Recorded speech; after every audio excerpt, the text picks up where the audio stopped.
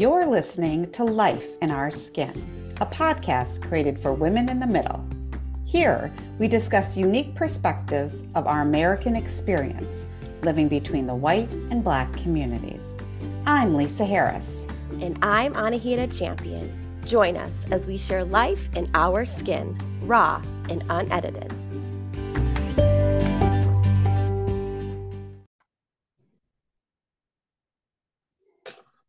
Hello, hello, hello.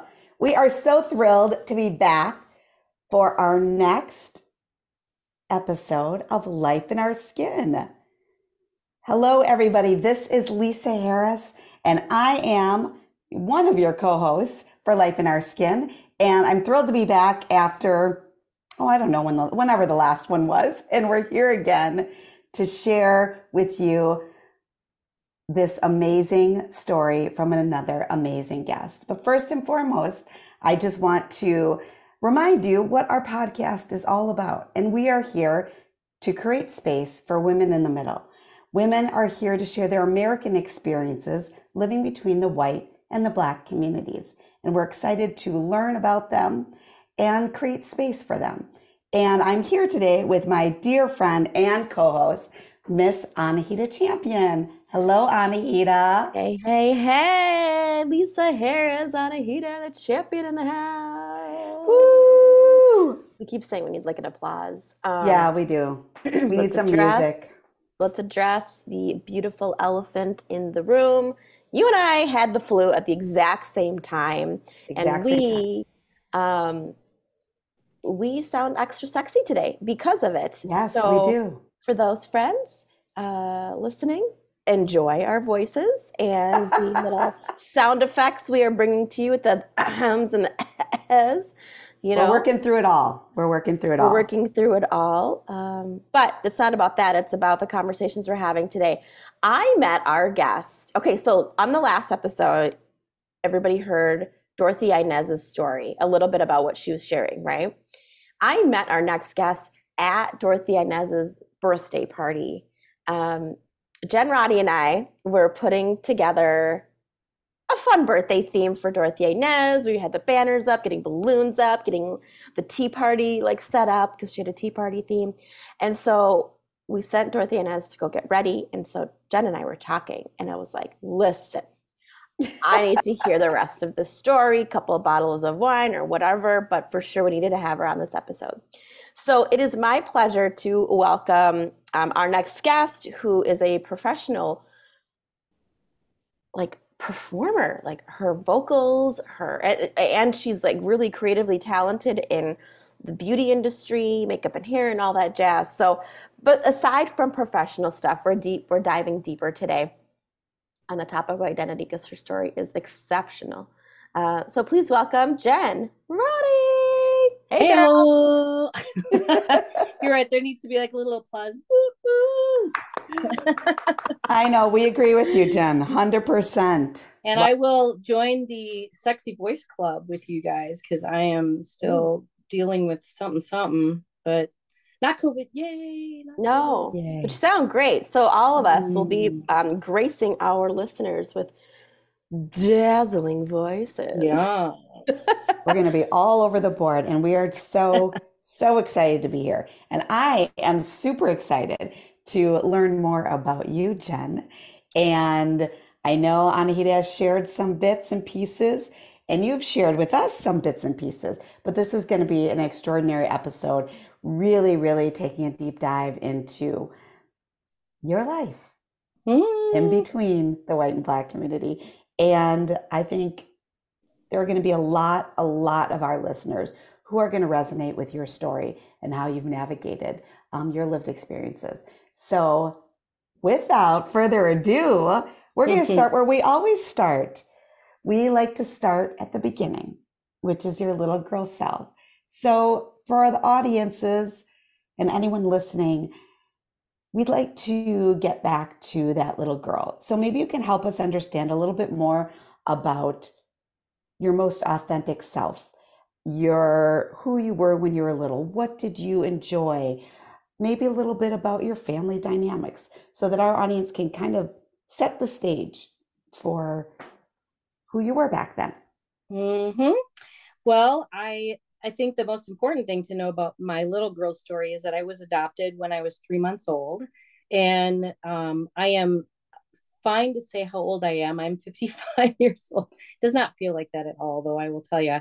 And so when I was adopted, it was a very different time of the world, and I was adopted through Catholic Charities when I was 3 months old, and my parents had a child, my sister.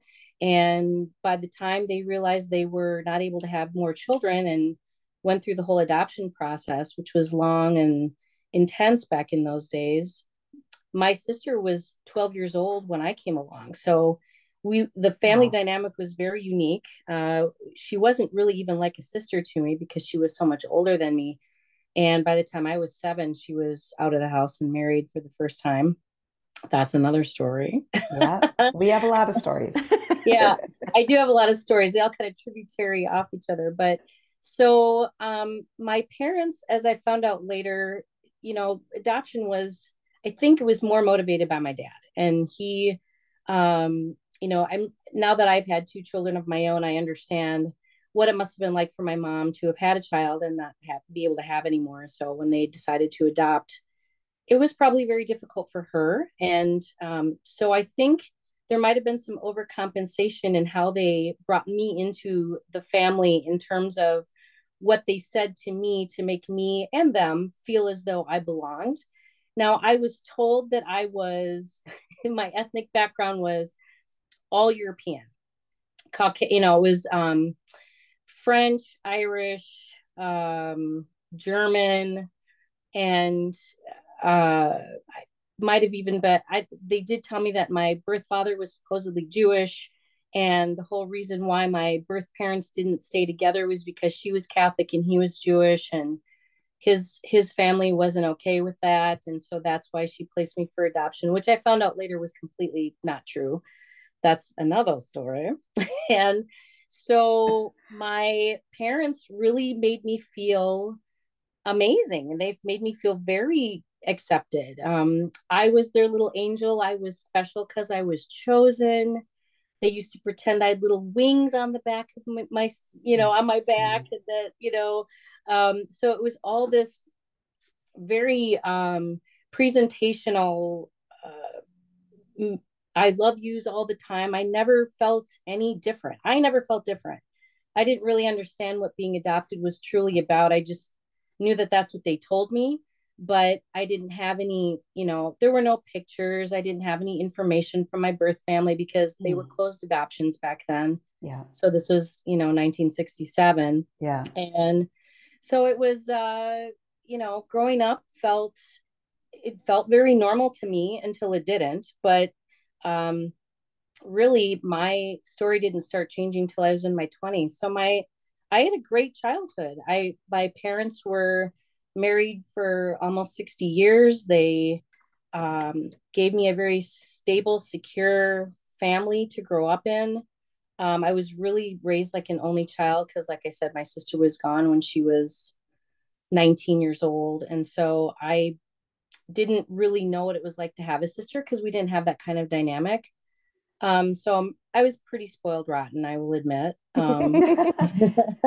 Nothing wrong with that. No, well, no. Your parents are in a very different financial place in 12 years, and they learned a lot from raising one, and so it was like starting over for them. But Sure. so yeah, that's kind of, I really have a faint memories of a lot of childhood. I think there were a lot of things that I just kind of blocked out, and I don't think it's because of trauma necessarily. But I think that the things that I tend to focus on are all those positives, but they're not a lot of um, detailed memories I have from my childhood. I have a few pictures. My parents didn't take as many pictures of me as a baby as they probably did of my older sister, which is normal. Second child syndrome. Right? It is Right. totally true. So I did, when I got my own camera as a little kid, I did take a lot of pictures because I just wanted to remember everything. So I'm But curious. So I'm curious, Jen. Can you share with us even a little bit more about just your personality? So you're painting definitely a beautiful picture of initially what the adoption story looked like in your family and the love that was poured onto you as an only child or a feeling of only child, right? Because your sister was so much older. Um, a little bit more about you, your personality, because I think what we'll discover is how that comes into play as we start to learn more about this adoption story and identity story. right. I feel like I was just a really happy, bubbly kid. I've always been very much an extrovert. I Because I didn't really grow up with siblings, I was very comfortable around adults and could talk to anybody. My mom was very outgoing, and I saw kind of how she was, and so I took that on, and I was just very comfortable in front of people, and I think that sort of carried into my life as a performer later. But I got bitten by the bug in fifth grade. I got my first solo in a concert for the Bloomington All State, or no, not All State, Bloomington All City Choir when I was in fifth Ooh, grade. Hey, I love girl. it. And they chose me to be Annie, and that was it. I was like, oh, this is Oh, it. This is what I'm doing. Oh my God, yeah, you got on goosebumps. the stage and that I was the did, end. girl. I think it was the curly hair. And the voice and the animation. Right? Did you Yep. do more theatrical and just like creative arts? Were you like a really creative kid with arts and crafts and like Yes. just putting things together? Oh my Yep. gosh. I was my seventh and eighth grade art teacher loved me. And I was one of those, just it just came easy to me. I was very gifted at drawing, painting, anything creative like that. Just an artist 100%. Math and science, run screaming with my hair on fire. Oh my God. I couldn't get out of math class fast enough. It was terrible. I would have math nightmares as a kid. Um, so it definitely was an artist from day one. It just was where I was comfortable. And as I got older, I think those were my people too. I really found that the creative, sort of outcasty people were the ones that I was the most drawn to. Mm. And really, the arts and sciences saved me through high school because I absolutely hated high school.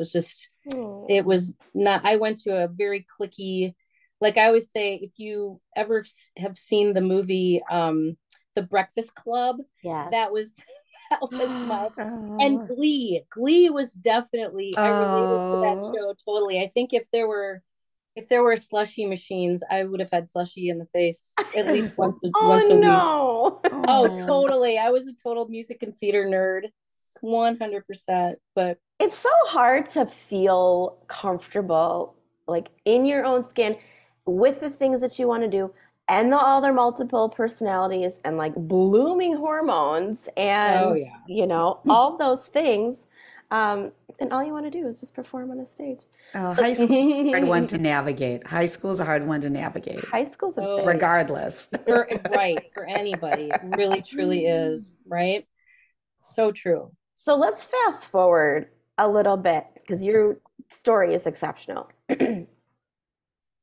How does your, and you can kind of take us through what age or wherever you want to take this next, bit of the conversation. How does your identity or did your identity change? Because, like you're blossoming into this. So what you knew of your birth parents, and then the environment that you were raised in, and the neighborhood that you were raised in, and the activities that you were participating in. How did that affect? Did you feel different at any point? Did you like kind of sense different things, maybe high school, college, or I guess just overall arching identity through life, maybe through your high school, college years? What stood Mhm. out to you that maybe you want to explore with us, that kind of started to take shape and impact your identity? Uh, I I grew up in I was adopted by a very white family. In fact, my dad was 100% Italian, and that's really how I related. And back then, they really, color wise, like skin tone, hair color, eye color, they matched you to your adoptive family so that you wouldn't look like you weren't part of the family. So I definitely blended well. I have, because people can't see what I look like in the podcast. I have very, medium tone skin. People mostly think that I am Latina, and that is on the tree. And we can go into all of that later, but my identity was white. I just identified as white. And I went to I grew up in Bloomington, Minnesota. So I went to a very Caucasian school, suburban school, and my friends tended to be the people of color. I don't have any thoughts about why that was, but that just seems to be who I gravitated towards. So that's kind of an interesting beginning of that. As I got to college, I went to college in Wisconsin, white, had very few friends of color in college. They just weren't there. But I remember, because my degree's in music, vocal performance. So I was classically trained singer, but mostly did musical theater and variety kind of shows and stuff when I was professional full time. But one of the things that one of my professors did is he said, you know what, we were talking about, it was an acting class, and we were talking about type. And, actors need to know their type. They need to know what category they fall into so that they know what to audition for and where they fit most and all of that. And so that was sort of the beginning of the identity thing for me. He said, I can tell all of you what your type is. And I was like, oh, I want to know what my type is, because I really had no idea. So what I thought I was so off the mark. I mean, I was so wrong. So I asked him, I said, I pulled him after class and I said, you said that you would write out how you would describe my type. What is my type? Yeah. So here we go. I am sure I still have that piece of paper somewhere in my memorabilia, but it was you are the best friend of the lead, not the ingenue. You are either the bad girl or you're you could be the antagonist, but you're always the secondary lead for the most part. Now, keep in mind, this is where I am in my 20s. So that's a big deal. And then you are always, you are, and then he started going into race. You are ethnic, you are, look more Latino, Latina. I don't even know what the term was back then that he said. I should pull this out. I haven't read it in years. But I was shocked. I was sad because it's not how I saw myself at all. Yeah. But I was like, oh, okay. And then that just kind of got put on the back burner. And, when you're doing college theater, it's really anybody's cast in whatever. It's not really real life. So people are cast wherever they're cast. But then as I got out of college and I started doing on-camera work as an actor, I was always brought in for ethnic characters, ethnic roles. And I just was like, oh, I guess that's how I'm fitting that. We used to joke back in the day that it was the safe ethnic. You don't know what she is. She could be Jewish. She could be Black. She could be mixed. She could be Italian. She could be Latina. It could be anything. So I have a question now. So you're basically saying that you saw yourself, based on the information that you knew, that you were primarily a white woman. Yeah. And all of these people around you in the professional setting were saying, I think you fit into this box. Yeah. So help me understand, like, even for your own self, like, obviously this is an identity question, but like, did that make you feel proud? Were you kind of put off because you were in essence a white woman, right? So some women might be, oh, this is kind of fun and unique. I can play a different role. Others might be like kind of put off. Oh, I don't want to be a woman of color. I mean, that's the truth, right? So here you are, like these mixed messages, and you are in this moment before you find out more. So how did that feel? Like there's a lot going on in just that before I you felt discover the truth. all of those things that you're saying Yeah, at different yeah. points. I think at first, you're going to laugh when I tell you this. So I used to get really upset when people would put darker makeup on me when I Oh, was on set Yeah. for a commercial or whatever it was. And I was like, oh my God, that's too dark for me. Yeah. It was somehow offending that sensibility in me that people saw me other than I saw myself. yes. Yeah. But that didn't last too long, because what I found is it's a way that I am getting into what I want to do, which was Okay. being an actor, being a TV or on camera personality or actor. And it's a way in. So if they see me, if I'm filling a role, if I'm checking a box for them, okay, I mean, it's not really what I am, but I guess, I'm an actor. I You're could do getting that, work. whatever. Yep. Right. Yeah. Yep. And I was always paired with husbands that were Latino. And so we used to always joke, like, I've got my 3 or 4 on camera husbands, in the market that were always put together. And so it was so funny because so I that's just sort of the box that I checked. And so I got over the being upset, or I was never really upset. It was just confounding to me. I think Sure. that was probably the biggest way to describe that. But as I went on and just kind of was one with it, because I was working more than a lot of the colleagues of mine that were white, because I was able to slip into that generically ethnic person Yeah. that they Sure. needed to fill their, whatever Wherever their the wind blew, The wherever the wind blew, you could roster. fit. right, That's right, also a exactly. beautiful thing in your life story too, is There being in that in space that where you Yeah. can range. be anybody, you can bridge anything. So, I have a I love where question. this. Okay, go I ahead. have a You go ahead, question. Anidia. There's a twist in your story though. Yeah. And when you were on set and they were doing like darker complexion makeup, was this in your 20s? Yeah. Okay. 20s. Yeah. Or, 20s?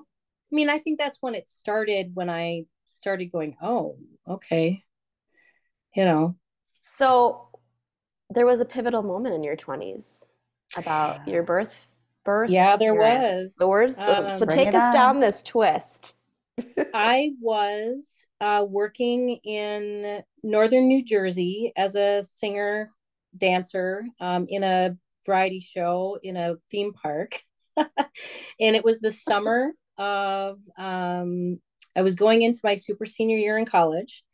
And, and I got this call. This is before cell phones and everything. And so my parents called me and they said, we just got a call from someone at Catholic Charities that says they're a post adoption counselor and they are looking for you.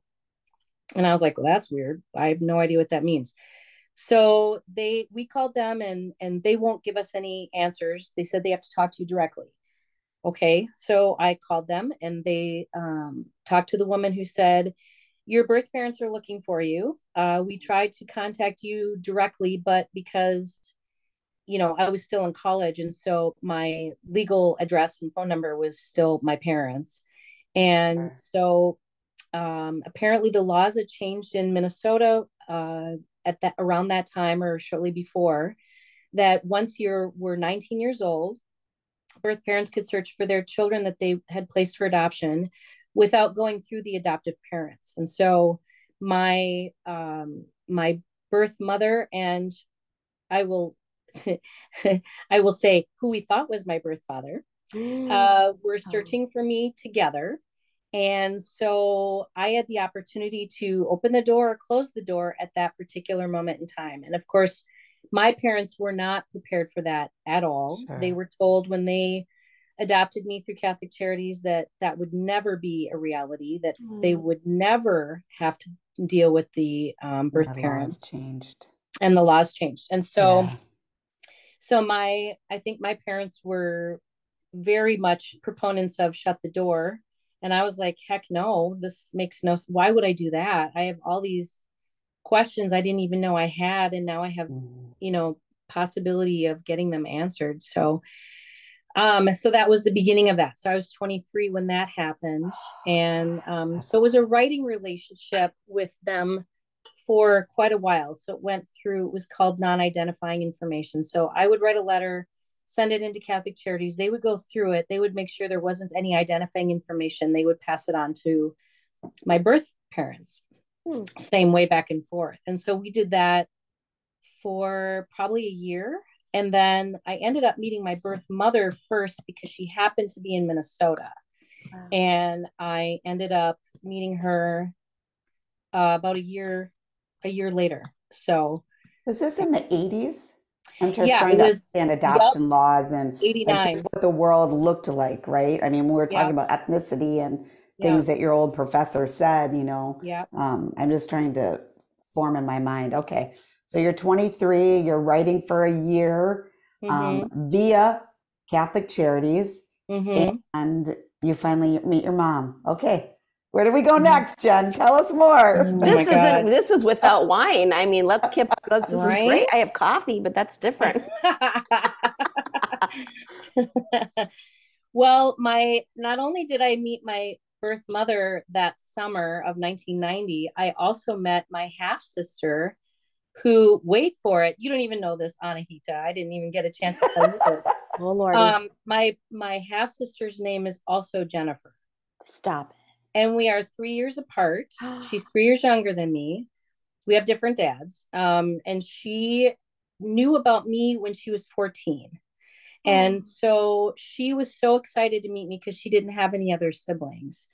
And what was really interesting is it was almost an immediate connection with her. It was like, wow, this is what it feels like to have a sister. Immediately, I felt like, oh, this is what it like. It was really a weird connection. Clicked. Yeah. Yep, it sure did. And nobody believes that whenever we're together, and we don't see each other that often. She lives in Texas, but when we are together, I'm like, well, this is my sister. Her name's Jennifer. People are like, shut up. No, really, truly, we have it's a long story.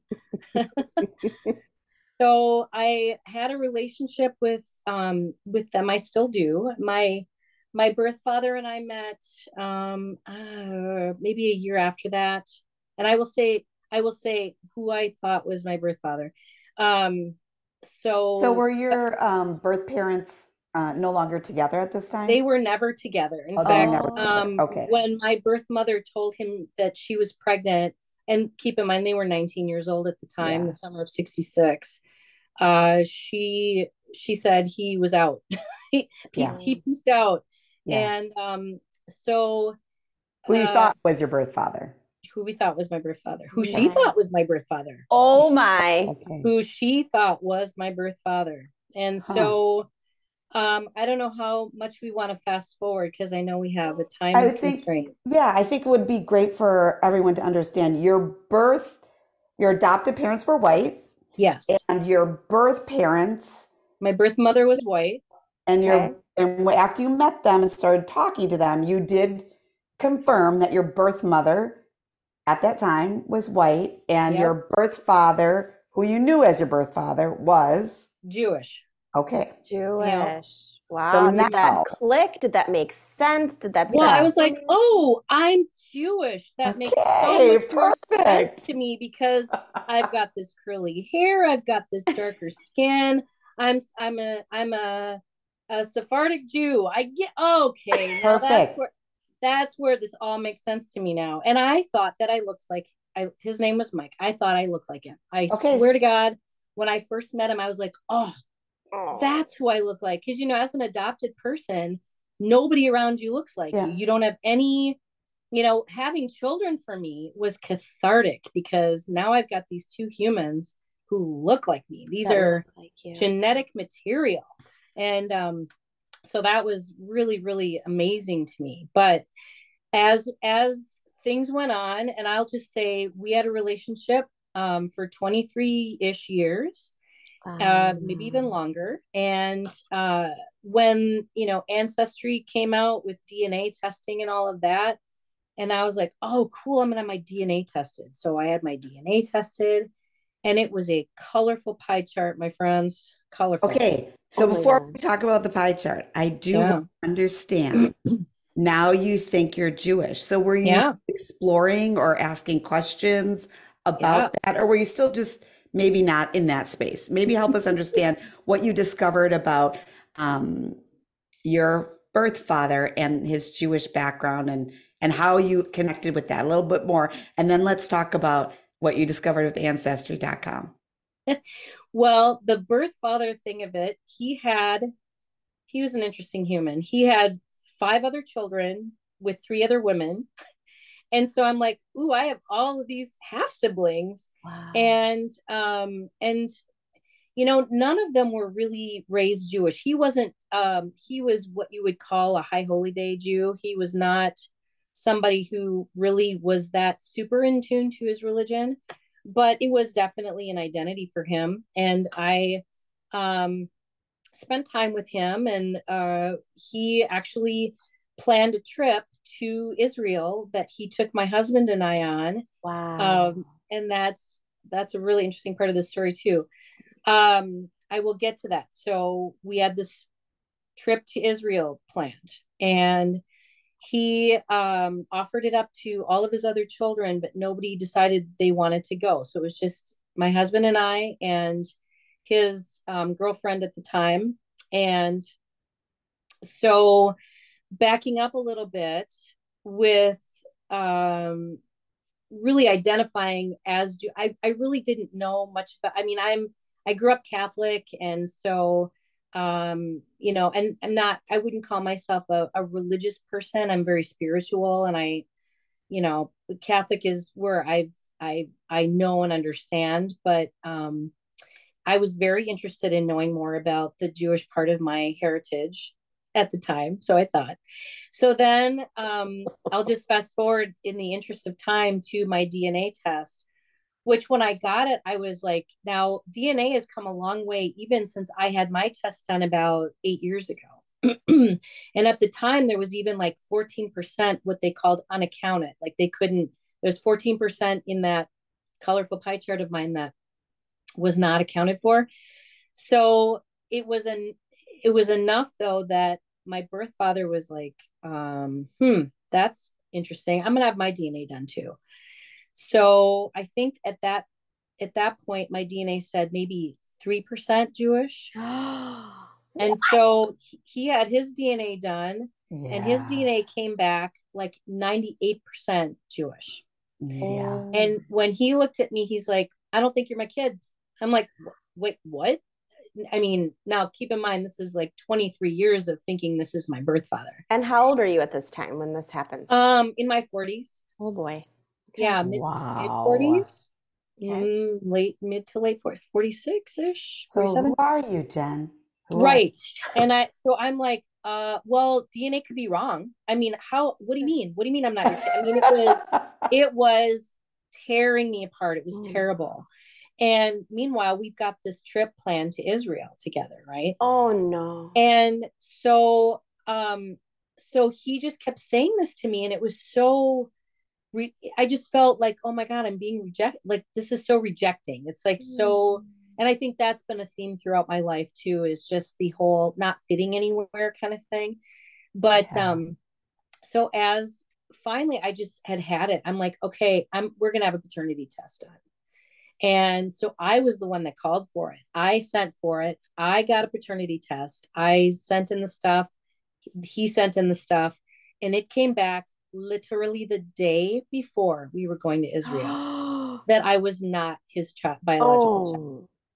Oh my Lanta, where's the wine? Oh my Right? gosh. This is good. So I was like, what the what? I didn't even know how to process this. And it was just kind of like, well, we're still going to go to Israel. And it it was really interesting though, because part of the story that's kind of important to know about him is that he was the one who started the search for me. And because he hadn't acknowledged paternity at the time that I was born, he had to search for my birth mother and get her written consent to search for me. And then they kind of searched in tandem. He hadn't had any contact with her at all since he pieced out. So that being said, when he decided to search for me, it was this time in his life where he had gotten someone pregnant after not being married to them. Again, it sort of like triggered him, and he was like, oh, I need to make this right this time. So he married this woman, even though it shouldn't have been a marriage. And having already had two kids at that point, this third kid for him was like motivation to search for me, because he's like, I've got to make it right with this floating child I have out there somewhere. So that was, and he admittedly said that he searched for me due to obligation and guilt. Wait, so Ooh. he is his name on your birth certificate? No, Okay. no, no. And that was another part of it. So when adoptions happened back then, there was the original birth certificate, and she did not name him, which was why he had to get her written consent to search, to say yes, legally because my birth mother thought he was Yeah.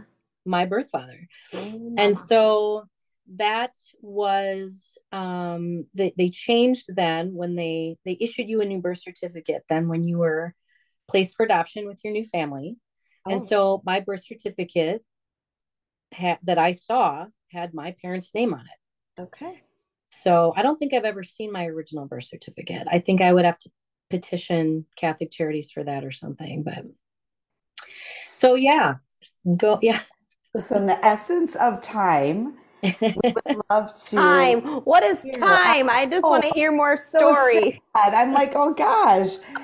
So Jen, what did you discover? What did you discover on that? And where has it taken you now on your identity journey? How do you wrap this up on where you're headed and what you're discovering about yourself based on this information And the now that pie you do chart, know? like what was prominent on that pie chart? Yeah. Well, all the things really. I mean, when people say, "What are you?" I just go, "Yes," now. Because so I'll just tell you briefly that when I told my birth mother, she was floored. She did not at all. She was shocked, as I was, and she said, "Well, it must have been the." When you hear that you're product of a one night stand, you just like, well, okay, I guess, is what it is. Mom had a good time. But she said, I remember he was, that she said she thought that she remembered he was identified as Jamaican, and which would play out correctly if I look at my pie chart and I look at there were very, very many African countries in the pie chart. There's also Spain. There's also South America. I mean, it really travels like the slave trade. If you look at where a lot of my ethnic background comes from, but it's still like 60% European, Okay.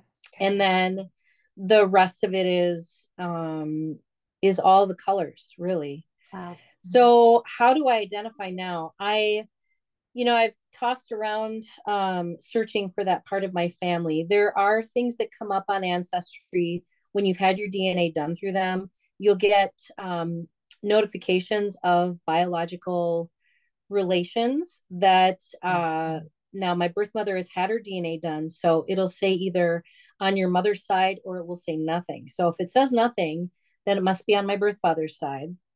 So I see people who are DNA related to me on my birth father's side, on my paternal side, that are Latino looking, that are Black, that are white.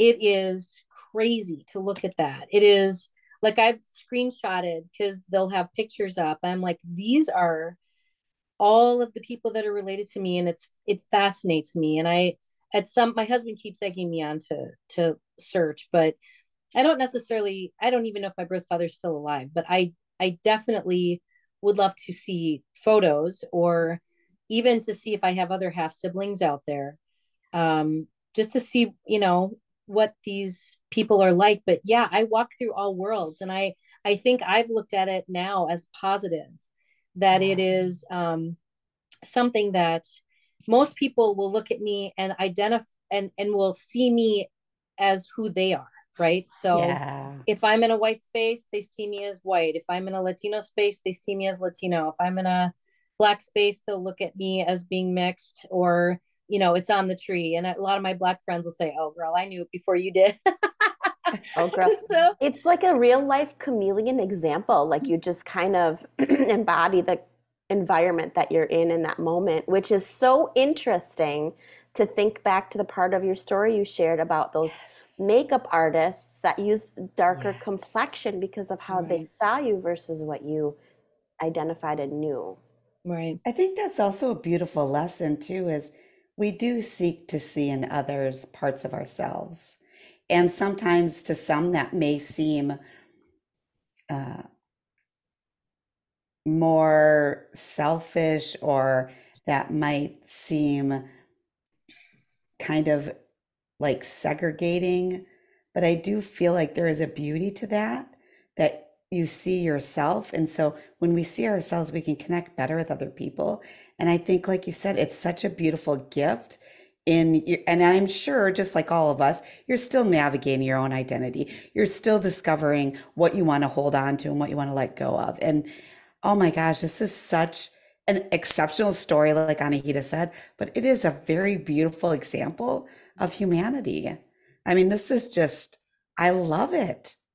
So I the love it. last 8 years, what have you, because you have college age kids now, yeah, being a mother, where 100% the DNA of your children here, basically, you and your husband. But what has life been like in your mind and your heart in the last 8 years when it comes to, you shared a little bit like social circles, your career, how you self-identify, your mental thought and all of that. I I am embracing, you know, checking the box that says multiracial or other. I that now I do feel proud. When you said, "Did you feel proud?" earlier, I feel like I am now. I think the thing that I am the most concerned about is taking up space where I'm not totally feeling like I should be, Like Mm. sometimes I feel like I don't have the right to walk in a certain place because I'm not 100% one thing or 100% another. So trying to figure out that or accept in myself that it's okay to walk in those spaces and to take up space and feel like I do belong. So when Anahita told me about your podcast, I was like, wow, that feels like that feels good. That feels perfect. Because I don't feel necessarily black or white or Latina. I don't, even though groups accept me, now in this time of life, I feel like people are much more accepting, and they're much more inclusive and much more able to see, all the shades instead of pigeonhole you into one thing or another. So that is something I'm learning how to do very late in my life. And that's the beauty of just aging, right? Because we grow in our confidence, we grow in experiences, and then when you're learning about your biological background later in life, boy, that might give you some twists and turns.